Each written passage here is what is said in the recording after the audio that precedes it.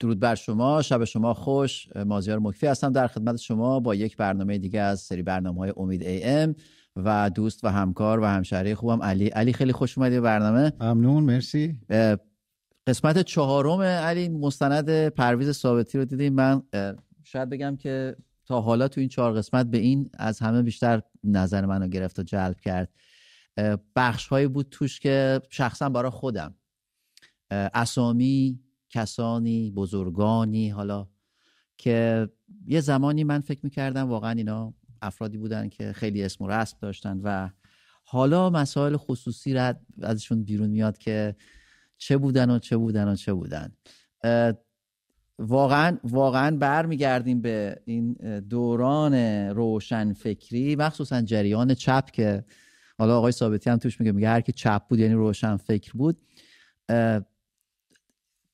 یعنی وقتی میری به عمقش که جناب ثابتی رفته به عمق این داستانها، آرزو کردم ای کاش جریان چپ ما همون کار فرهنگیشو میکرد، نمایشنامه مینوشت، ترجمه میکرد، کتاب مینوشت، شعر میگفت و وارد کار سیاسی نمیشد تا دست کم. چون ببین به هر حال کارنامه سیاسیشون فاجعه است، یعنی نمره مردود میشن قطعا، ولی کارنامه ادبیشون به دست کم میتونیم بگیم که یه خدمتی کردن تو کار ترجمه، تو کار تولید محتوای فرهنگی و ادبی. و چقدر بد. بله دیگه متاسفانه دیگه اون نسل ظاهرا نسلیه که خیلی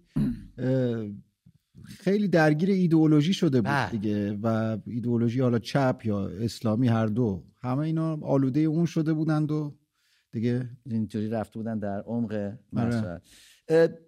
علی یه چیز دیگه که خیلی برام جالب بود توی این مستند، این بچه‌های جوون. دیشبم یه بخشش رو دیدیم که خسرو گل و سرخی بود و دوستانشون. امشب هم یه سری دیگه از این جوونا بودن که باز دوباره در دادگاه بودن و بحث‌هایی می‌کردن و حرف‌هایی می‌زدن، حتی تو می‌آوردنشون تو تلویزیون باشون صحبت می‌کردن به عنوان جوانایی که و چقدر خام، چقدر دست کم تو اون چیزی که ادعا هم می‌کردن ها. یعنی مثلا میگفت مثلا من مارکسیستم و تئوریای مارکس رو در مورد مبارزات مسلحانه، مارکس اصلا تئوریای اقتصادی میده، اصلا راجع به مسائل مبارزه مسلحانه چیزی صحبت نمی‌کنه. و میفهمیدی که چقدر این بخش از جامعه اصلا رفته بود توی محاق فکر می‌کرد، گم شده بود، متوهم شده بود.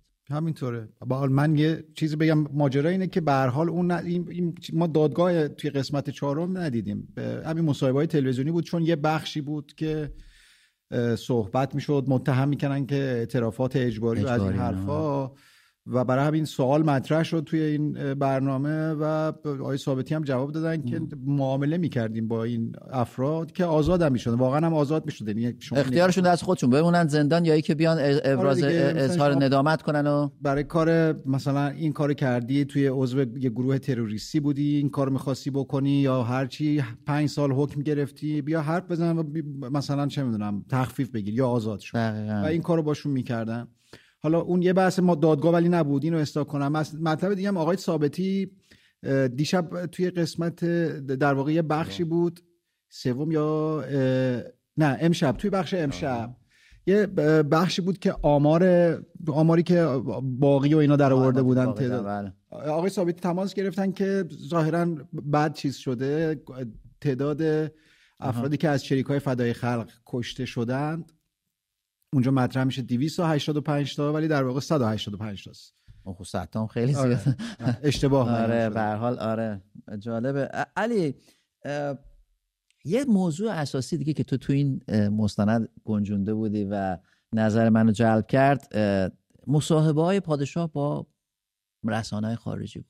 واقعا من نمیفهمیدم که چرا این کار میشه، چه سیاستی پشتش بود، اصلا چرا پادشاه باید بره با یه روزنامه خارجی، با یه خبرنگار خارجی صحبت کنه موضوعات ریز سیاسی، یعنی از مسائل داخلی، مسائل بسیار ریز داخلی. اصلا چه لزومی داشت که واقعا نگاه میکردم باور نمیکردم که برای چی. اتفاقا شب اول که با امید اینجا صحبت میکردیم همین بود، ماجرا این بود که سیستم مخصوصا شخص پادشاه خیلی خودش رو غربی میدونست، یعنی ایران رو شبیه کشورهای غربی میدونست، پاسخگو میخواست باشه و خب واقعا هم خوب جواب میدادن. ولی ضرورتش هست، ضرورت نداشت. من گفتم مثلا به امید میگفتم شما مثلا ببین تو اون سالا کدوم خبرنگاری اصلا میومد مثلا از صدام حسین یا حسن البک بپرسه 500 نفر توی کشورتون شنیدی مثلا اعدام شدن، بیاد ازش سوال نمیشد. یا از مثلا ملک فیصل عربستان یا نمیدونم توی پاکستان، کشورهای اطراف، ترکیه دم و دقیقه کودتا میشد. بله. ولی کسی این چیزها رو اونجا مطرح نمیکرد چون خودشون رو زده بودن به. خب علی میدونیم بعدش به چی رو؟ دوستان ما امشب میخوایم در همین باره با هم دیگه صحبت کنیم در مورد قسمت 4 مستند پرویز ثابتی که پخش شد تا دقایق پیش به پایان رسید. بیایم در این باره با هم صحبت کنیم، نظرات شما رو بشنویم، چه نکاتی برای شما جالب بود. بیایم اینجا درباره‌اش صحبت کنیم. علی بیشتر از چون روش خیلی کار کرده میتونه شاید پاسخهای بیشتری رو و مبسوطی رو در این باره بده. علی، یه چیزی که من در برداشت میکردم، خب این که وقتی پادشاه بره در مسائل ریز اینجوری مسئولیت بپذیره، خب طبیعیه وقتی که همه مشکلات بیفته گردنش. یعنی اگر ایرادی هم بشه، اگر یه اتفاقی میفته، اصلا پادشاه چون یه کسی هم رفته زندان، آقا ما سیستم امنیتی داریم، ما سیستم قضایی داریم، این جوابا رو میداد. خب آره، ولی این رفتن و نشستن و نمایندگی کردنه به نظر من غلط بود. آره، ولی خب من اینجوری میبینم که از همون نقطه‌ای میاد که ایران رو در واقع رو به توسعه و شبیه غربی ها شدن میدید. یعنی همون مثلا شما جشن‌های 2500 ساله رو ببین، ایران رو واقعا فراتر از منطقه میدید پادشاه و فکر میکرد که ما مثل غربی‌ها باید باشیم. یعنی اگر همون خبرنگار میره از نمیدونم رهبر حزب جمهوری خواه یا رئیس جمهور آمریکا سوالای چالشی میکنه، بذار بیاد منم ما که میتونیم جواب بدیم.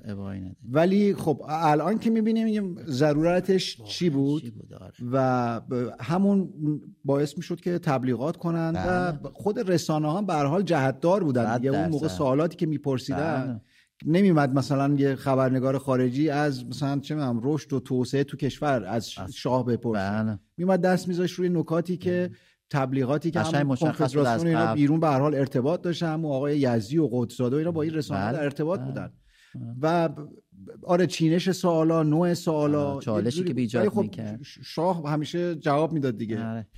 دوستان بیاین در این باره با هم دیگه صحبت کنیم. مطمئنم شما نظرات شنیدنی خواهید داشت. شماره تلفن ما هست 2044 1883 240 772. تکرار میکنم 2044 1183 240 772. اصلاح کردم. و اسکایپ ما هم هست امید.am. بیاین در این باره با هم دیگه صحبت کنیم. علیش تلفن‌ها شروع شد، ولی من یه سوال دیگه هم دارم. رابطه دوستی شاه با فردوس واقعا اصلا یه جوری تعجب آوره. اعتمادی که بهش کرده بود در تا مثل برادرش بود. یعنی ببین از بچگی اینها با هم بودند و تا یعنی دوره مدرسه و اینها رو با هم به سوئیس فرستاده بودند و به هر حال یه دوستی اینجوری بود، یه اعتماد اینجوری با فردوس وجود داشت.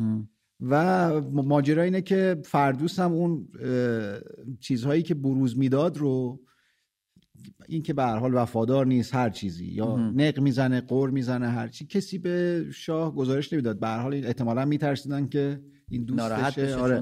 برای همین نامطلع بود از این موضوع. توی داستان هم گفته میشه دقیقاً مشخص بود. آره. شاه هم خیلی ظاهرا نمیدیده فردوس رو، ولی این موقعیت‌های شغلی که داشت به هر حال ارتشبد شده بود و جزو رده‌های بالا و برای تو سیستم بود. ولی آره به مرور عجیبه برای منم خیلی. برای خود فکر کنم شاه هم عجیبه، یعنی باور نکرد که بعد از مصاحبه کرد باور نمی‌کرد که اون فردوس به هر حال بهشون خیانت کرد.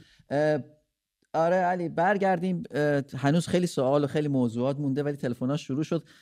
کوتاه بگم رادیو تلویزیون هم یه داستان قشنگی داره در زمان.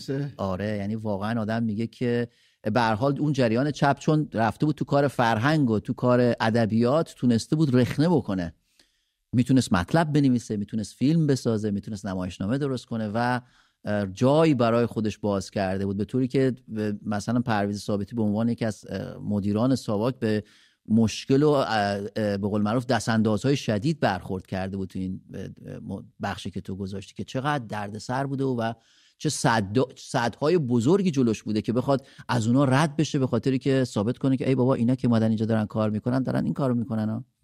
به ماجرا اینه که این جریان چپ چنبره زده بود رو همه مراکز فرهنگی. بله. و یعنی فقط هم رادیو تلویزیون نیست، کانون پرورش فکری رو بله آره. رادیو تلویزیون، روزنامه رادیو تلویزیون، توی روزنامه اطلاعات، کیهان، آیندگان، یعنی همه این چپیات تو همه اینا بودن. حاطف رحمانی که اون بعدن چیز شد توده‌ای بود دیگه، جزء بچه‌ها. جعفریان هم بود جزء. حالا جعفریان سمپات چپ بود ولی بعد به هر حال شده بود. آره مثل نیکخواه بود. یعنی حتی نیکخواه مثلا جزء اون تیمی بود که توی کاخ مرمر در واقع توطئه کردن برای ترورشا، ولی بعد بخشیده شد و اومد شد معاون سیاسی آقای جعفریان توی رادیو تلویزیون بود. علی تلفن‌ها خیلی شروع شد. رمضان رو بگیریم از اصفهان. رمضان درود بر شما روی خط هستید، برنامه رو دیدید، مستند قسمت 4 رو، نظرتون در این باره چیست؟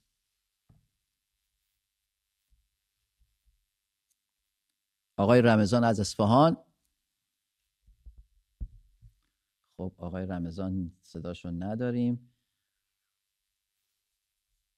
خانم پرویز ثابتی از تهران درود بر شما روی خط هستید، بفرمایید. سلام، وقتتون بخیر. سلام. اول که خیلی تشکر میکنم از آقای حمید بابت مستند خیلی عالی که درست کردن و بقیه مستندهای من. محبت. یه نکته میخواستم از خاطراتم تعریف کنم که ما یه همسایه‌ای داشتیم، اینا پدرش مخابراتی بود، خیلی آدمای خیلی خانواده خیلی خوبی بودن. یه روز در واقع ساواک ریخت تو خونه اینا و همه همسایه‌ها ترسیده بودن که چه اتفاقی افتاد. 3-4 تا ماشین وایسادن و ریختن تو خونه‌شون و بعد فردای اون بچه‌ها 2 تا دختر داشتن که هر 2 تا دختر دانشجو بودن، بردنشون. فردا روز پدرم رفت از باباش پرسید که این چه اتفاقی افتاده بود و پدرش با خجالت گفتش که به خدا اگه من میدونستم این 2 تا مجاهد بودن گویا و تو خونه ما اسلحه پیدا کرده بودن، چندین و چند قبضه اسلحه و مواد منفجره و این چیزا.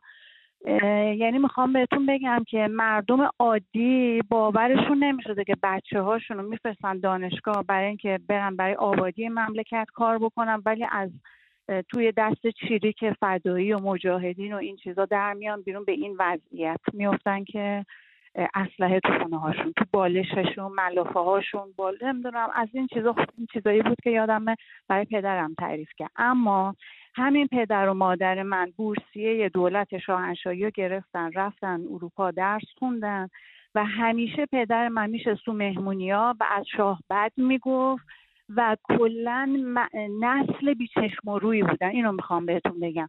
موقع انقلابم مادرم میرفت تو تظاهرات به شاه فحش میداد و من به عنوان بچه کوچیک میگفتم چرا ما که وضعمون انقدر خوبه، 2 تا 3 تا خونه ایران داریم، 2 تا خونه انگلیس داریم، چرا باید اینا به شاه بد بگن؟ به نظر خودم نسل بیچشم و روی بودن. نسلی که امروز خانم ثابتی، امروز اگر پدر و مادر شما در قید حیات هستن که امیدوارم اینطور باشه، امروز چی میگن؟ نه نیستن. بله. نیستن و بعدها اعلام کردن پیش خودشون یواشکی که مثلا چقدر وضعمون خوب بود زمان شاه، چقدر همه چی داشتیم، چقدر بچه‌هامون آینده داشتن، چقدر مملکت ثبات داشت، چی شد اصلا اینجوری شد. ولی هیچ وقت نپذیرفتن که اشتباه کردن و مملکت رو سوزوندن. من فقط میخوام اینو بهتون بگم. مرسی. اینا بورسیه دولت شاهنشاهی گرفته بودن، 1 قرون هم خرج نمی‌کردن، تو اروپا زندگی می‌کردن، درس می‌خوندن، بعدم می اومدن ایران، میرفتن تو مناطق دور کار میکردن، حقوق اضافه میگرفتن، می اومدن تو تهران و جاهای خوب ویلا میخریدن، خونه میخریدن، اما نسل بیچشم و روی بودن. مرسی، خیلی ممنونم. مرسی. نسل بیچشم و رو. حالا ما میگیم اشتباه ها، ولی اشتباه ببین آره یه بار چیزی داره، کوچیکی داره به نسبت به اون حجم فاجعه‌ای که اتفاق افتاده. ولی داریوش همایون درود بر او باد میگفت که مردم ایران دست به یک خودکشی دست جمعی زدن. آره واقعا موافقم. خانم مریم رو بگیریم از مشهد. خانم مریم شما روی خط هستید، برنامه رو دیدید، مستند رو دیدید، قسمت 4، نظرتون در این باره چیه؟ سلام، خسته نباشید. شب شما خوش، بفرمایید. مرسی. به امید پایداری شبکه خوب منوتو. قربان شما، خیلی ممنون. میخواستم بگم که واقعا ما افسوس میخوریم الان که نگاه میکنیم، میگیم ای کاش واقعا همون اولین کاری که میکردن هیچ آخوندی رو نمیذاشتن زنده بمونه که ما این روزا رو نبینیم و نکشیم. بله مرسی، خیلی ممنونم. علی، پرویز ثابتی تو صحبتاش جا میگفت که تقریبا اسامی همه همه این آخوندایی که بعداً یه شدن یه کاره‌ای همشون زندان بودن، واقعا بودن یا تبعید بودن یا زندان بودن. پس تقریبا میتونیم بگیم سازمان اطلاعات امنیت کشور کار خودشو درست انجام داده بود. دست رو هر کی گذاشته بود به هر حال آدمایی بودن که مشخص بود و اتهامشون چیه با سند و مدرک همینجوری، و آدمایی که بعدا معلوم شد خلخالی اگه زندان بود و بعدا مردم دیدن چه موجودی بود، چه وحشی، یا خامنه‌ای، رفسنجانی، همش به هر حال منتظری، طالقانی، نمیدونم همه این آخوندا خیلی هاشون دیگه. حالا اسمشون رو بگیم. بریم سراغ توران از شیراز. خانم توران، درود بر شما. شما روی خط هستید، مستند رو دیدید؟ اگر دیدید نظرتون رو در این باره با ما در میون بذارید. سلام به آقا مازیار و علی آقا. سلام. واقعا گل کاشتن با این مستند بسیار بسیار زیبا که ما رو روشن‌تر میکنن هر روز نسبت به گذشتم. بله. خدمت شما که عرض کنم، انشالله امیدوارم به خدا که همیشه پایدار باشه منوتو. قربان شما. یه موضوع و یه موضوع دیگری که در مورد شاهنشاه آریامه که اجازه میداد همه باهاش واقعا واضح و روشن حتی خبرنگار خارجی بیاد صحبت کنه، چون آزادی بود، چون افکار و فکر روشن فکرانه ای داشت و هیچ چیز پنهانی از خود ملت نمیخواست باشه. اینو من دلیل روشنگری روشنفکری شاهنشاه آریامه همون میدونم و نه ضعفش.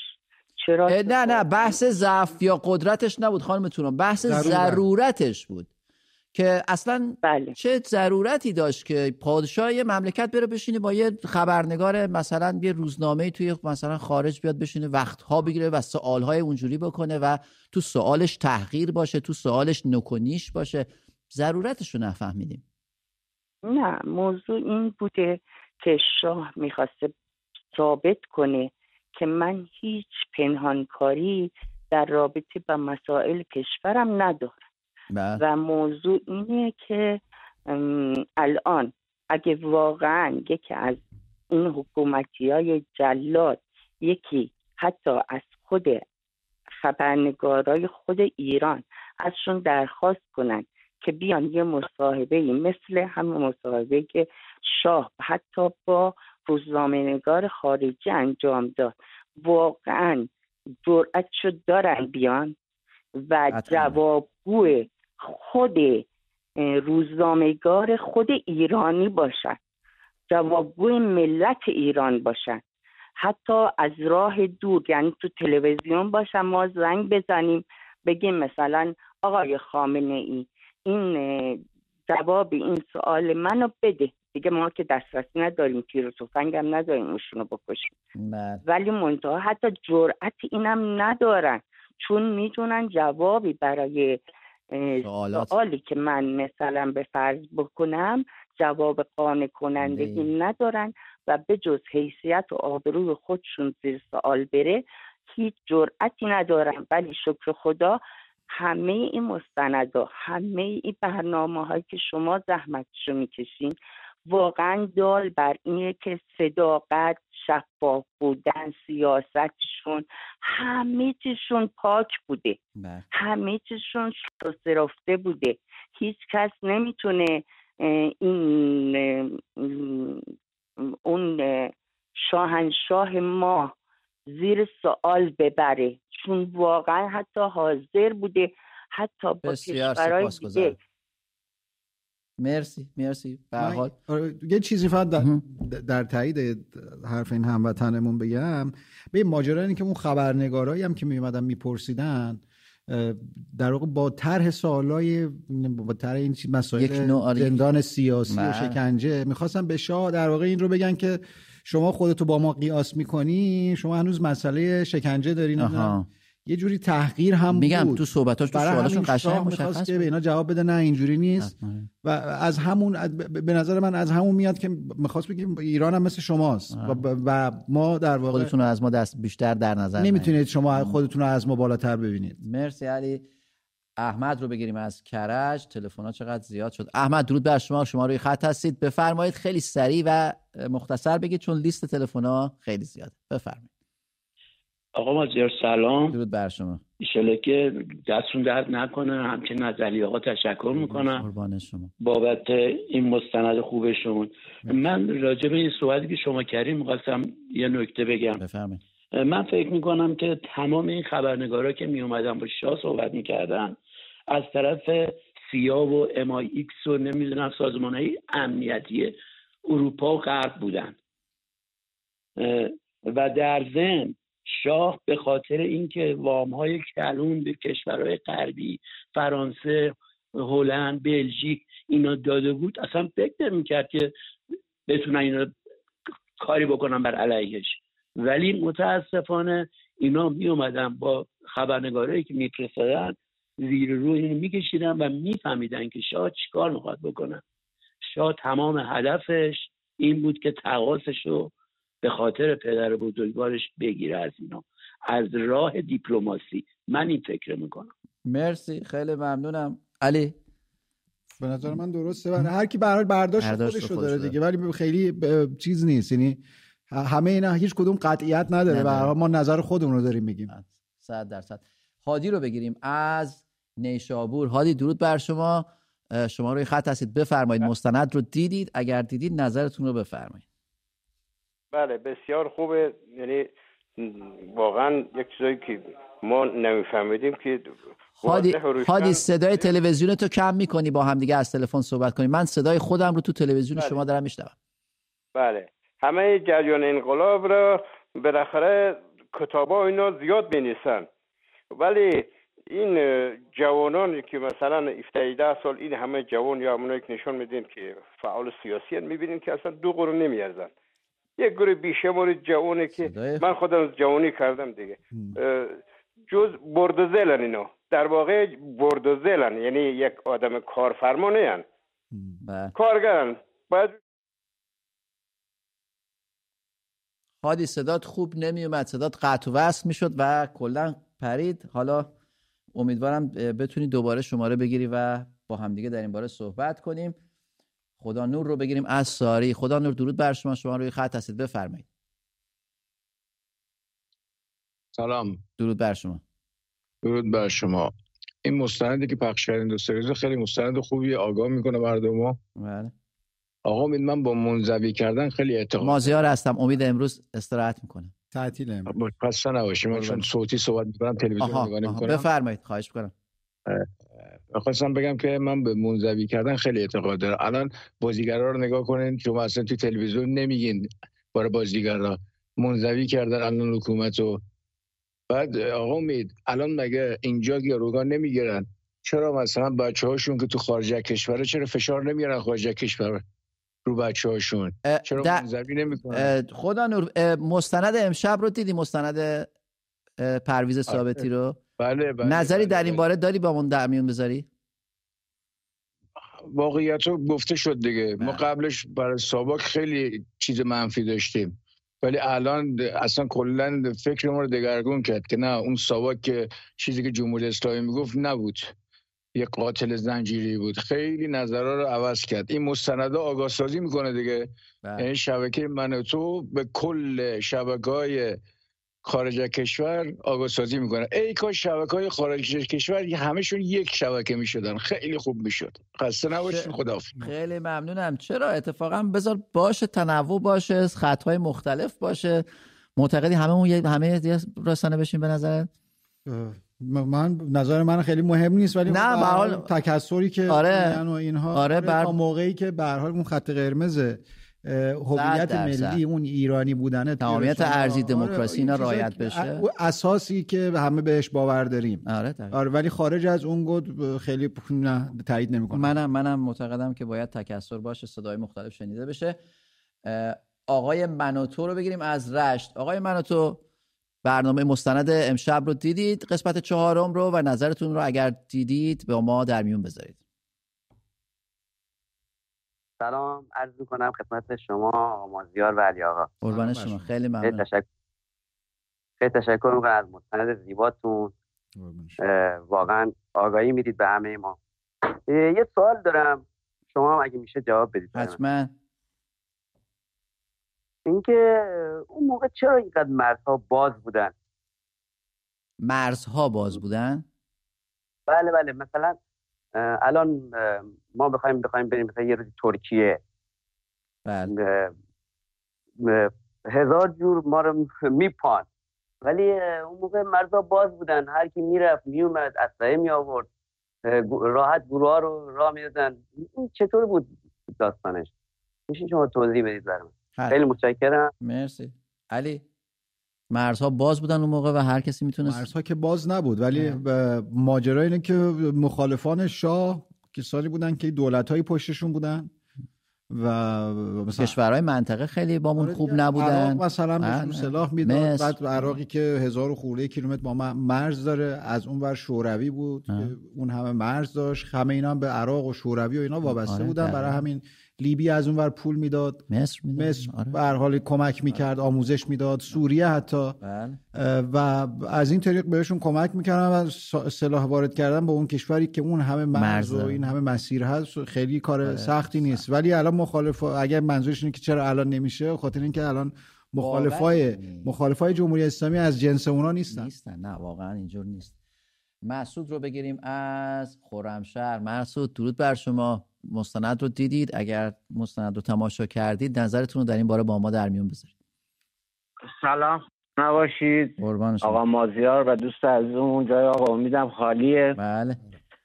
عرض به خدمتتون مستنداتون خیلی خوبه. ما مشکلاتی که اون موقع بود امثال آقای ثابتی واقعا کم بودن. اون زمان رضا شاه بزرگ هیچ کس جرئت نمی‌کرد از اطرافیان رضا شاه بهش دروغ بگه. متاسفانه تو اطرافیان شاهنشاه بزرگ خیلی بهش جرئت کسی نمی‌کرد بهش راست بگه، امثال آقای ثابتی. منتها این سیاستی که بوده سیاست خیلی خوبی بوده. آره، از لحاظ به قول یارو گفتنی توی صدای سیمای اون موقع واقعا کوتاهی می‌کرد. حالا اون آقای قطبی و اون دستاندرکارانی که داشتن اونجا واقعا کوتاهی می‌کردن. و در خصوص این سوالی که شما میفرمایید، بله لزوم داشته. اون موقع شاهنشاه به اون قدرتی رسیده بوده، چه از لحاظ نظامی چه از لحاظ جلو منطقه‌ای به اون قدرتی رسیده بود. الان شما تمام رئیس جمهورهای دنیا امثال ترامپ میان داخل صدا و سیما برنامه‌هاشون رو میگن. شاهنشاه هم هر جا میرفته و آمریکا هم پیمانش بود، اون موقع رو بازی میکرده شاه باشون. مشکل ما هم مشکل ما هم در حقیقت همینه علی. دقیقاً منظور منم همینه که پادشاه کشور در یک سطحی قرار داره که مسائل البته خرد نیست. حالا یه ذره حساس هم شدیم. به نظر من به هر حال شاه یه رهبر ویژه‌ای بود تو منطقه و حتی تو جهان. ببین یه بازیگر مهمی شده بود به هر حال، هم ایران و هم شخص شاه توی معادلات بین‌المللی. حضورش همه جا بود. مثلا میرفتی توی اوپک به هر حال آدم مهمی بود. خودش جزو رهبران اوپک بود. در واقع اوپک رو ایران و شاه اداره می‌کردن. دقیقاً. و حتی در رابطه با غرب و اینها متحد اصلی آمریکا ما بودیم. و از این جهت حضور شاه به نظر من قابل توجیهه، حضور رسانه‌ای حتی پررنگش. حالا اینکه شیطنت از طرف رسانه‌ها که وسط همه اینها مثلا سوال راجع به اوپک و قیمت نفت و اینها بود، این مسائل کوچیک هم مطرح می‌کردن و شاه به هر حال پاسخگو بود همیشه. علی، یه صحبت این دوست عزیزمون کرد مسعود از خرمشهر، میگه که دوست دارم اصلا بپرسم، میگه کسی جرئت نمی‌کرد به رضا شاه دروغ بگه کسی جرئت نمی‌کرد به محمد رضا شاه راست بگه از اطرافیان. حالا اینم اغراق دیگه. به هر حال تا جایی که من دیدم مثلا اطراف شاه علم بود، علم به هر حال خیلی حرفاش رو میزد. خیلی آدم‌هایی که اطراف شاه به هر حال معتمد بودن و حرفشون رو میزدن کم نبودن. بله. ولی خب بعضی هم نمی‌کردن. بله، مثل جناب فردوس. حالا فردوس که ظاهرا نمیدیده. حالا فردوس خیلی واقعا به اون صورت چیز نبود، آدم مهره مهمی نبود، پست مهمی هم نداشت فردوس. بله. به حالا اون بازرسی شاهنشاهی بود دیگه. مرسی. علی جواد رو بگیریم از تهران. جواد درود بر شما، شما روی خط هستید، بفرمایید. سلام، وقت شما بخیر. خیلی ممنونم. آقا یکی این که اول اصلا میخواستم بگم که شاه قربانی آمریکا و انگلیس نشد، شاه قربانی شوروی شد، قربانی روسیه شد. از همه مهمتر این که ما میدونیم رژیم بعث عراق همه با سلاح‌های روسی به ایران حمله کرد و یک حزب کمونیستی بود. این خیلی مهمه، یعنی مردم ما دایجان ناپل اون نشن که فکر کنن که یک وقتی آمریکا و انگلیس سرنگون کرده. این نظر شخصی منه. حالا من آدم جواد مستند امشب رو دیدی در مورد ساواک و مصاحبه آقای ساواک؟ اتفاقا کاملا تمام این مستندها رو دیدم و اینکه من دیدم شاه قربانی اتفاقا شوروی شد. شوروی که میخواست به افغانستان حمله کنه، حزب بعث این برای ایران بود و خود مصر هم جزو بلوک شرق بود اون زمان. بله. یک نکته دیگه ای هم که میخوام بگم اینه که آقای کیوان عباسی واقعا نابغه است. 14 سال این آقا خانم عباسی تو خونه های ما مستندهای آوردن که ما این نسل جوان، من 42 سالمه، متولد بعد از انقلابم، ماها رو آشنا کردم با چیزهایی که ماها آموخته بودیم بعد از انقلاب. آقای مازیار، آقای علی، شما واقعا خودتون انسانهای برجسته‌ای هستین، ولی این خانم آقای عباسی هم که این شبکه رو درست کردن واقعا انسانهای نابغه‌ای هستن که این جوانها رو، این کسایی که فکرهای خاص دارن آوردن و به قول معروف کاری کردن که اینها مستندهایی به ما بدن که چشم ایرانیان رو باز کنه. بسیار سپاسگزارم از شما. مطمئنم جناب آقای عباسی و همسرشون هم از شما سپاسگزارن، شکی ندارم که ولی واقعا حرفشون منم قبول دارم. اگر آقای عباسی و خانم عباسی نبودند این رسانه رو را نمی‌انداختن. اولندش که خیلی این کارهایی که توی این شبکه فقط هم بخش مستند نیست نمیشد و یه رسانه خیلی ملی و ایرونیه دیگه و در نبوغشون ما هم با شما موافقیم. منم موافقم. مسعود رو بگیریم از خرمشهر. مسعود درود بر شما، شما روی خط هستید، بفرمایید. قربونت، قطع شد، ببخشید. خواهش می‌کنم. داشتم میگفتم بعد شاهنشاه باید از رو، ولی فکر نمی‌کرد مردمش پشت سرش خالی کنند که بتونه تو روی ابرقدرت‌ها بمونه. و اینکه متاسفانه ما ایرانی‌ها همیشه بیشترین خیانت از طرف خودمون و نزدیکترین کسا به خودمون بوده، چه از طرف رضا شاه اطرافیانش، چه از طرف محمد رضا شاه، همیشه بوده. ولی هر دوره‌ای که بیاد، هر دولتی که بیاد سر کار، ما ایرانی‌ها با توی گمرک، چه از زمان شاه چه الان، هر دوره بیاد مطمئن باشید که این بده بسونا داخل گمرک بین ارباب رجوع و گمرکی‌ها هست. هر دوره‌ای که میخواد بره، هر کسی که بیاد، چون پول کار میکنه اونجا. خود ایرانی‌ها میخوان که دزد باشن، دزدی کنن. من پدر بزرگ من زمان شاه رئیس گمرک بوده که حتی سر یک بار برادر شاپور غلامرضا فرقی نذاشته بوده بینش بارش با مردم، 1-2 سال انداختنش زندان اوین که با وساطت دفتر شهربانو آزاد شد. یه باری گرفته بودن. بله اینجور خیانت ها بوده. آره اون موقع تیمسارای بازنشسته میمدن بارایی که مثل چه میدونم گوشت خوک ممنوع بود وارد میکردن. همه این داستان هست، ولی ما متاسفانه از داخل اون موقع شما که بگید چرا با آخوندا برخورد میکردن، اولا که اون موقع اصلا عددی نبودن در مقابل اون حزبایی که مسلحانه داخل اولویت بوده. کسی آخوندا رو اون موقع به قدرتی نمیدونست که بخواد این کار بکنه و اگرم بخواست برخورد بکنه باشون، متاسفانه هنوز درصدی ما داریم از یه نسلی که یه دهه 2 دهه دیگه بگذره فکر میکنم تموم بشن، کورکورانه به خاطر مذهبشون پشت سر اینا میرن. اون موقع بخواستی بگی بالای چشت ابرو همه در از تو مسجدا و واقعا هم اون موقع عبادتشون درست بود. اگه مسلمان بودن نه مثل الان کاری کردن که خوشبختانه. مرسی مسعود، داریم از موضوع برنامه خارج میشیم. علی کسی آخونده رو دست کم واقعا دست کم گرفته بودن آخونده رو به نظر تو؟ ولی به صحبت‌های پرویز ثابتی نشون میده که اتفاقا یه سکشن مشخص آره آخوندهای افراطی دیگه، یعنی آخوندهای طرفدار خمینی و اینا رو همه رو کنترل کرده بودن. آره و باشون برخورد میکردن. ولی مثلا یه آخوندی هم طرفدار شریعت مداری و اینا هم مسجدش رو داشت و که کارش نداشتن، اونم آزاد بود.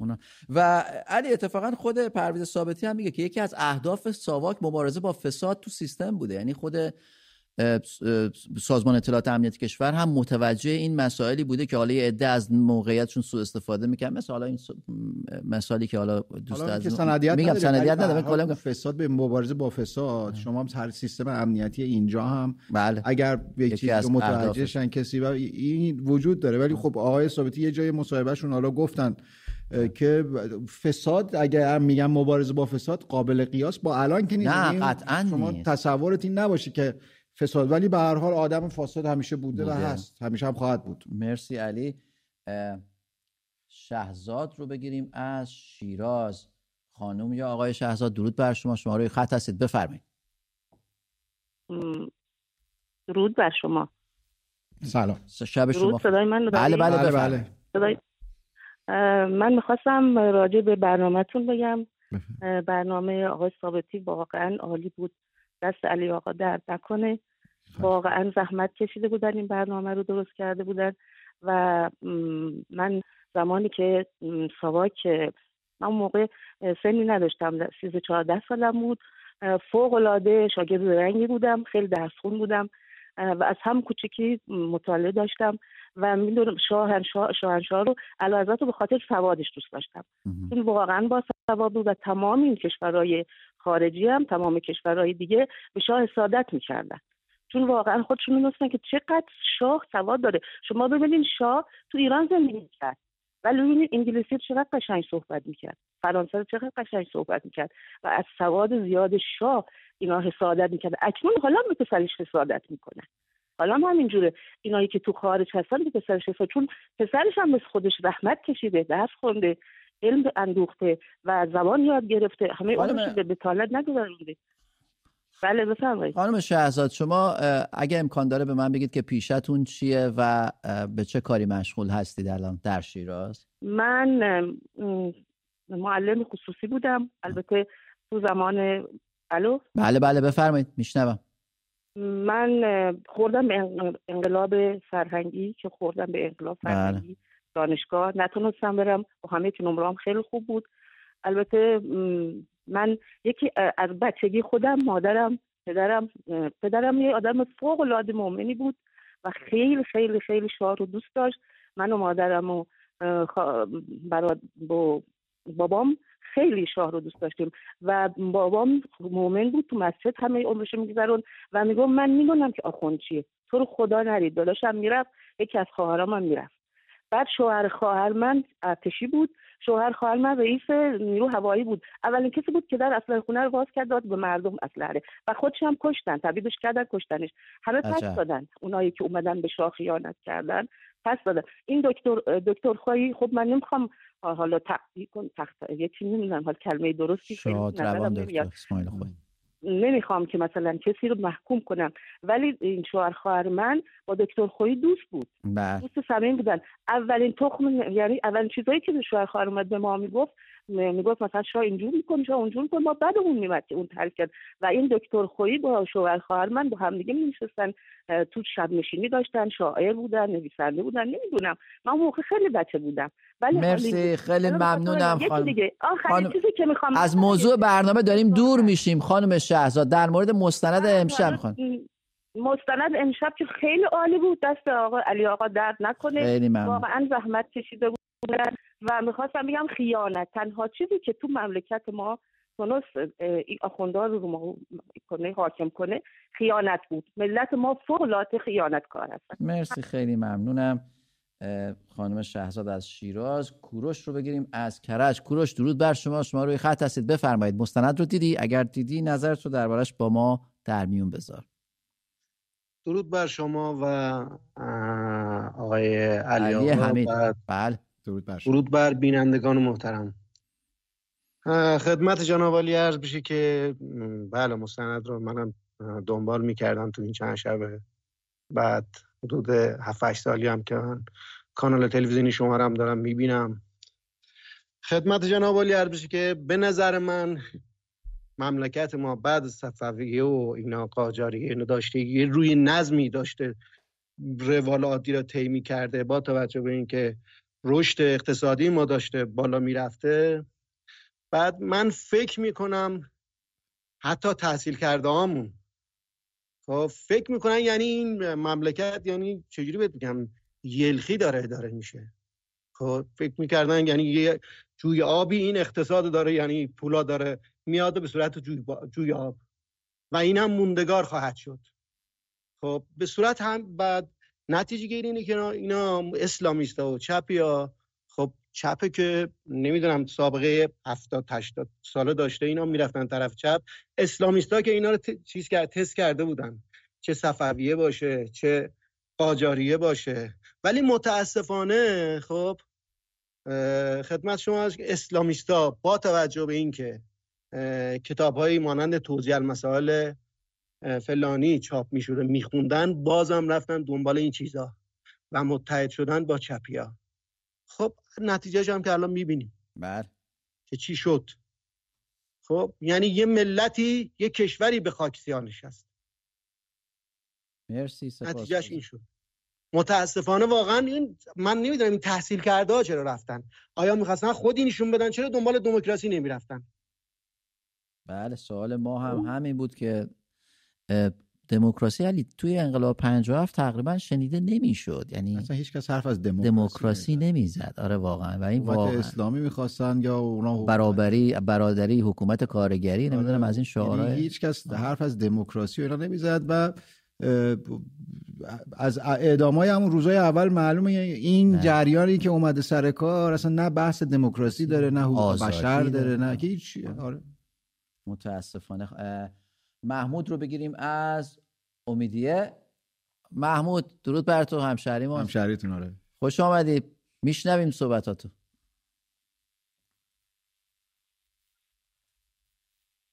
محمود عجب. سلام، درود بر شما، بفرمایید. ماجرا جا خوبی؟ قربان شما، خیلی ممنونم. بله میفرمایید. سلامتی. من محبوبم. به به، بفرمایید. خوبی سلامتی ماجرا جا؟ خیلی ممنونم. مستند امشب خوبی ان شاء الله. خیلی ممنونم. خیلی متشکرم. ماجرا جان برام خیلی جالب بود این مستندی که پخش شد. من از طرف کسی دیگه صحبت میکنم، ولی این مستندی که برام پخش شد و ایشون داشت صحبت میکرد و خاطراتش رو داشت تعریف میکرد و همه چی رو داشت میگفت. دقیقاً الان کسی چیزی نمیتونه بگه، یعنی دقیقاً هیچ کس حق نداره حرف بزنه درباره اینا. میگه من دادم اونجا و تصویب شد و گفتیم آقا اینا رو اعدام نکنید، ولی الان نه، میبینیم که خیلی راحت همه اتفاقی داره بیفته. مرسی محمود از امیدیه. من یه دوستی داشتم محبوب، حالا اسمش رو برد. من یه دوست داشتم محبوب صالحی که چندی پیش تصادف کرد و از میان ما رفت، یادش گرامی، حال ما گرفته شد. هادی از تهران روی خط هست. هادی درود بر شما، شما روی خط هستید، بفرمایید.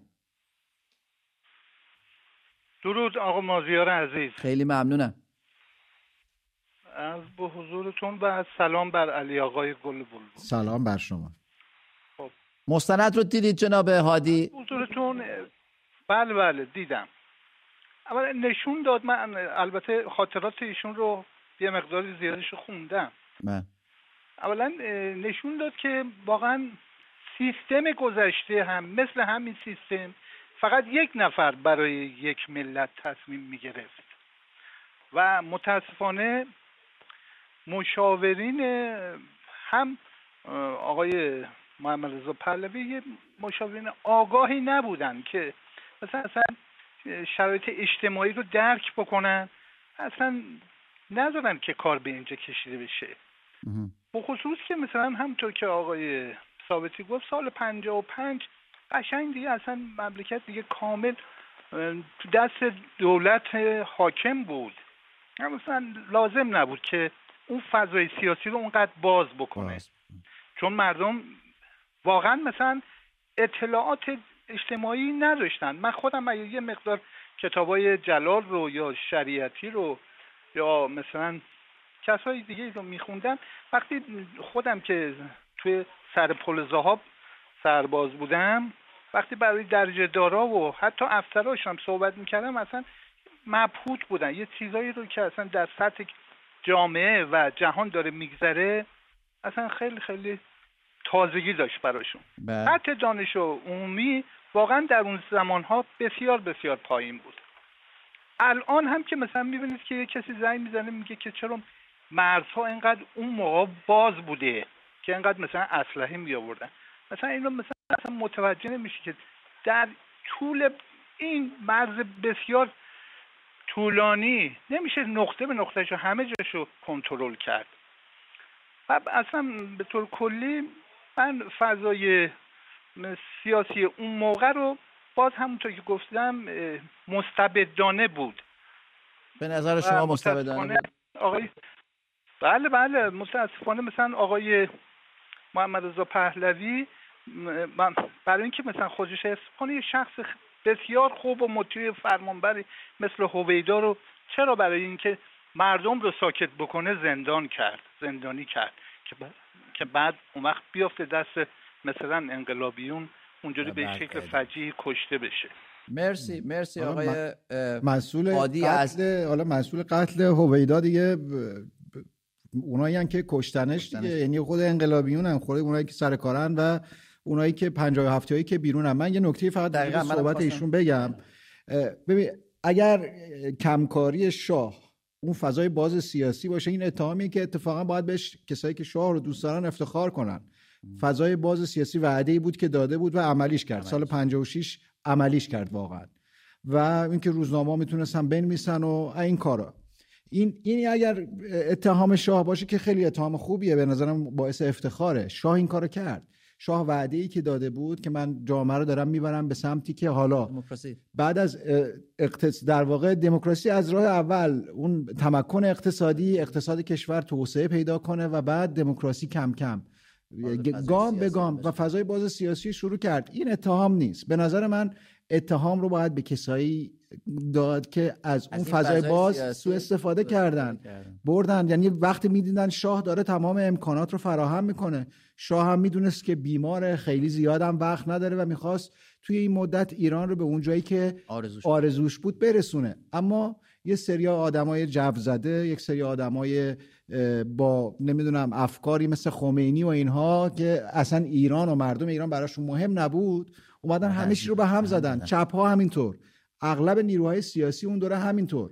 حالا شاپور بختیار اون وسط استثناء بود، بعد حاضر شد کار کنه، یا صدیقی. بقیه همه دیگه تقریبا توی صف انقلابیون بودن. منم موافقم. ولی اینکه حالا بیان شاه رو در واقع ملامت کنن، سرزنشش ها که شوخیه و قرار دادنش و در قیاسش با وضعیت الان. بله. اتفاقا علی دیشب بحث ما همین بود که چرا از اون فضای باز سیاسی احزاب استفاده نکردن که شروع کنن امتیازات سیاسی بگیرن، حزب تشکیل بدن، نمیدونم روزنامه‌هاشون رو شروع کنن کار کردن، به جای دست بردن به اسلحه. واقعا از دست بردن از قبل از 56 بود. یعنی اینا منظور میگم که با این که به فضا دست رو رادیکال‌تر کرد، یعنی این رو به عنوان یک نقطه ضعف در نظر گرفتن به جایی که فضای سیاسی دنیا هم عوض شد. من توصیه میکنم که قسمت بعدی، قسمت آخر این مستند رو ببینید. این فضا در واقع آقای ثابتی خوب روشن کرده که در چه وضعیتی چه اتفاقایی افتاد که منجر به اون اتفاق شد. مرسی علی. جلیل رو بگیریم از مشهد. جلیل درود بر شما، شما روی خط هستید، مستند رو دیدید؟ اگر دیدید نظرتون رو با ما در میون بذارید. عرض ادب و احترام مازیار عزیز و شما. علی آقای گل، سلام. تشکر ویژه دارم بابت این مستند بسیار زیبا و من پیرو صحبتایی که همه دوستان فرمودن. این خب مصداق دموکراسی این عزیزی که گفتش که چرا این آزادی های اضافه و اینا، این دموکراسی یعنی همین. یعنی شاهنشاه میخواستن، مشکل انقلاب آخه اون شورش 57 این بود که اون زمان آزادی داشتن ولی آگاهی نداشتن. مردم الان آگاهی دارن ولی آزادی ندارن. امثال صادق زیبا کلامی که توی این مستند امشب تصویرش بود و صحبتایی که الان بعد از 44 سال میگه ما اشتباه کردیم. بله. تقریبا چند روز پیش یه ویدیویی دادن بیرون، یه مصاحبه‌ای داشتن، دقیقاً داره میگه ما اشتباه کردیم. اینا کیا بودن؟ کسایی بودن که با بودجه این مملکت، با حمایت شاهنشاه و اون حکومت بزرگ رفتن تحصیل کردن که بیان کشور پیشرفت کنه. اما امثال اینا اون وقت کسایی مثل جناب ثابتی و تیمسارهای دیگه و عزیزان دیگه که بودن اینجا خدمت میکردن که امنیت این کشور برقرار بشه. حالا در اون زمان با سوئیس مقایسش میکردن، الان مقایسهشون با کشورهای اطرافه. بله. مرسی جلیل. آرزوی موفقیت دارم براتون. ممنون از شما. مرسی. شب شما بخیر. این جالبه، این موضوع مقایسه این روزهای ما با کشورهای مثل افغانستان. حالا من احترامم قائلم برای همه ملل، اما به هر حال که ما جلوتر بودیم. دقیقاً. یعنی ما الان وقتی نگاه میکنیم در سال 56 57 ما از همه همسایه‌ها جلوتر بودیم. دقیقاً همینطور.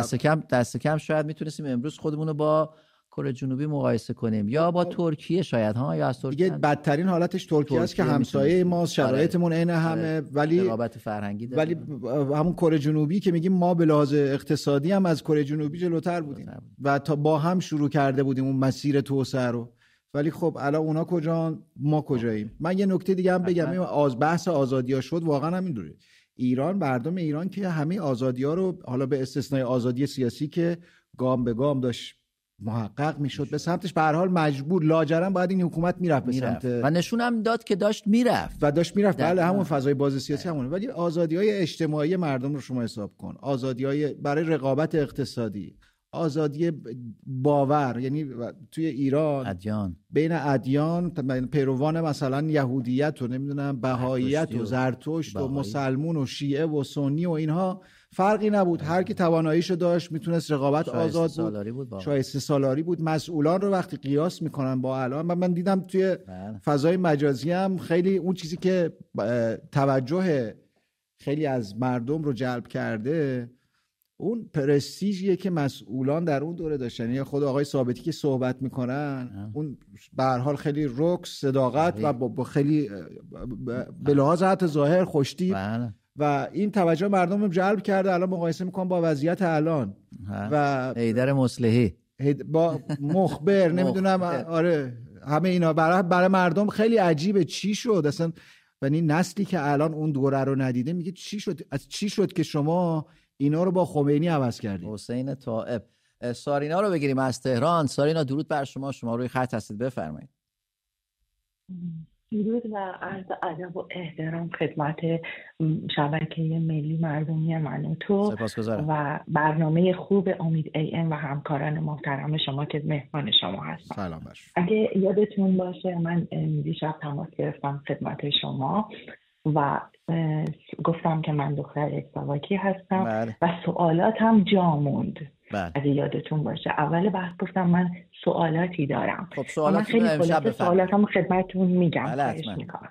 من میخوام اینو بگم، اگر از نگاه نظام جمهوری اسلامی و مردم ایران ساواکی ها قاتل بودن و آدم کش بودن، چرا بعد از شورش 57 از زیر دست افرادی مثل خلخالی ها که رحم به کسی نمی کردن، بعد از شکنجه های طولانی و زندانی های طولانی و بعد از بررسی کارنامه های اونها در سازمان ملل و اونها بسیارشون اعدام نشدن، برگشتن، ولی چه برگشتنی؟ در روح مرده بودن با شکنجه و در جسم زنده.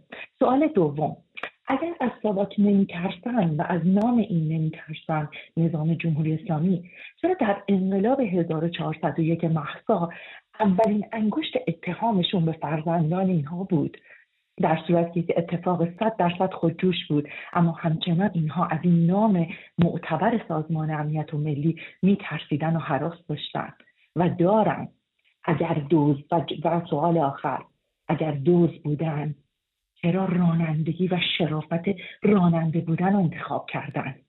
نه خدمت در سیستم فاسد رو که دوستم داشتن اونها همکاری کنن باهاشون و این کار رو نکردن و در فقر و تنگ دستی زندگیشون رو ادامه دادن بعد از شورش 57، بعد از 43 سال و در اطراف تهران و یا شهرستان ها زندگیشون رو ادامه دادن، دور از هر نوع امکانات و به خاطری که دوست نبودن. و اما جمله آخر، شاه فقید ما ایران دوست و ایرانی دوست بود و نیروهای وفاداری که تربیت کرده بودن وفادارشون، کاری نداریم به اونها که خیانتی کردن، اونها از ریشه اشکال داشتن، ایشون هم خودشون ایران دوست و ایرانی دوست بودن، هم نیروهای وفاداری که تربیت کرده بودن براشون وفادار موندن و خواهند موند تا ابد. و آزادی ما افراد بعد از 43 سال زمانی حاصل خواهد شد که این نظام بره. اولین قربانیان شورش 57 خانواده های شورش 57، خانواده های ساواکی و نیروهایی که در اون سیستم خدمت میکنن هستن و همچنان در بند و زندانی هستن، اگرچه در زندان ها نیستن و بیرون هستن. مرسی، خیلی ممنونم خانم سارینا از تهران. علی تلفن ها زیاد، اگه نکته‌ای ندارید نه بفرمایید. محسن رو بگیریم از آباده فارس. محسن درود بر شما، شما روی خط هستید، بفرمایید. مستند رو تماشا کردید؟ درود بر جان، درود بر شما آقا مازیار، همینطور علی آقای عزیز، سلام بر شما. من امشب خیلی منتظر شدم ولی بالاخره موفق شدم. شرمنده ایم، ببخشید. خواهش میکنم. عرض کنم که خیلی تشکر میکنم از برنامه خوبتون، همه همکاران که این برنامه منوتو رو به اجرا گذاشتن و به نمایش میدن، واقعا خیلی ممنون هستم ازتون. عرض کنم خدمت شما برنامه امشب رو من دیدم و خب چون خودم مطالعاتی هم دارم در رابطه با قبل از انقلاب، بسیار بسیار جالب بود و تمام اتفاقاتی که برای ما ایرانیان میفته به خاطر عدم آگاهی از تاریخ کشورمون و اتفاقاتی که میفته هست. از کنم خدمت شما و ما اگر اطلاع داشته باشیم و اگر آگاهی داشته باشیم از تاریخ کشورمون، مطمئن بودم در سال 57 این اتفاق نمی‌افتاد. ولی خب حالا اتفاق افتاده و تمام شده رفته. بعد یک صحبتی رو بکنم در رابطه با نظر شما با اون که لزومی نداشت شاهنشاه با یک خبرنگار صحبت بکنه. به نظر من آقا مازیار، شاهنشاه خودش رو هم سطح مردم می‌دونست، یعنی از پایین ترین شخص ایرانی تا بالاترین شخص شاهنشاه خودش رو هم رده مردم می‌دونست و میگفت که پیش خودش فکر کرد که اگر من با یک خبرنگار مصاحبه کنم و مشکلات مملکتم رو بگم، هر خطایی صورت بگیره من باید چوبشو بخورم، نه مردمم. و ما تمام مشکلاتی که برامون به وجود اومد فقط و فقط به خاطر اینکه آگاهی نداریم. من یه جمله از فریدون فرخزاد بگم که میگفت من یه دوستی داشتم به نام دیوید که همیشه به دیوید میگفتم شما انگلیسی آدمای، ببخشید حالا این کلمه رو میگم، شما انگلیسی آدمای پلاسوخته‌ای هستید. و اون میگه برای چی؟ میگه چرا دست در کشور ما ور نمیدارید؟ میگه آقا ما ایران رو مثل $1000 میبینیم که وسط خاورمیانه افتاده، ما ور نداریم، روسا ور میدارن، روسا نه، چینیا نه، آلمانیا، آمریکایا ور. شما نباید اجازه بدید ما شما رو برداریم. آقا مازیار، ما هر مشکلی برامون پیش میاد به خاطر خودمونه. ما مردم نمک نشناس و قدر نشناس ایران. ما نمیتونیم قدر شناس باشیم. محمد رضا پهلوی در بین ما نیست، خیلی سال فوت کرده. من خودم شخصا ایشونو بسیار بسیار دوست دارم، دوست خواهم داشت و امیدوارم که این برنامه شما ادامه پیدا کنه، چون با برنامه من و تو آگاهی ما خیلی رفته بالا، خیلی خوبه، خیلی عالیه و امیدوارم که تلاش شما هم خیلی عالیه. من از شما تشکر میکنم و خیلی ممنون. به امید موفقیت ما ایرانی‌ها و آزادی مملکت. مرسی، خیلی ممنونم. علی فکر کنم حدود 3 دقیقه دیگه وقت داریم. من یه تلفن دیگه میگیرم دوستان، بعد یه جنبندی با هم دیگه بکنیم. مهسا امینی از کردستان آخرین تلفن ماست.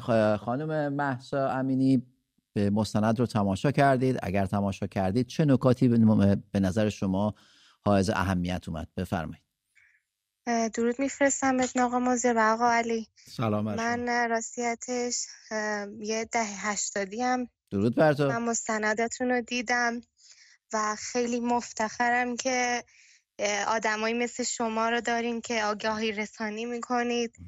من واقعا یه آدمی بودم که تو مدرسه خیلی چیزا رو تو مغزمون میکردن که ساواک چجوری بوده، نمیدونم زمان شاهنشاه پهلوی چطوری بوده، با آدما چی کار میکردن و این آگاهی رو من مدیون شما. من واقعا ازتون ممنونم چون که خیلی شما به مردم کمک کردی، چون اگه شما نبودید فکر نکنم یه نسلی مثل ما زیاد سر در می آوردن از این موضوع و من واقعا از آقا علی متشکرم.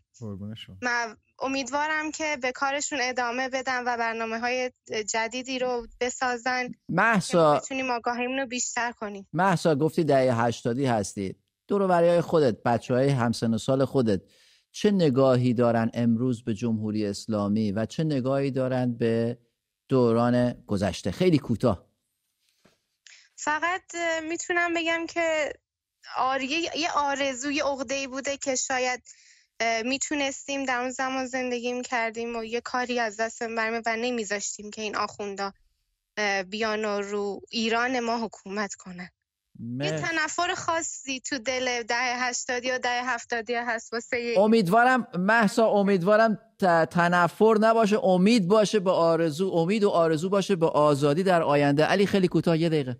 من فقط در پایان میگم که من حالا خیلی استقبال از این مستند به هر حال دیدم، خیلی خوبه به نظر من و اینکه خیلی خوشحالم که این فرصت رو تلویزیون به من داد من این کار انجام بدم و اون کسایی هم که در واقع دارن حمله میکنن جمهوری اسلامیه که 44 سال حکومتی که با کشتار 10,000 نفر و شکنجه و تجاوز و قتل بچه‌ها و اینها مورد دزدی و سنگ قفل یا یک گروهی که با کارش رو با تروریستی بعد خیانت به ایران و بازجویی از افسران و خلبانان ایران توی عراق شروع کرده و انجام داده و شکنجهشون کرده، اونا دیگه حالا حرف از این حرف چیز بزنن من خیلی برای من مهم نیست. نه قطعا علی منم با تو موافقم. نباید به اونا پشیزی ارزش قائل بشیم به حرفاشون. تا فردا شب آرومی رو براتون آرزو میکنم. بدرود. مرسی علی.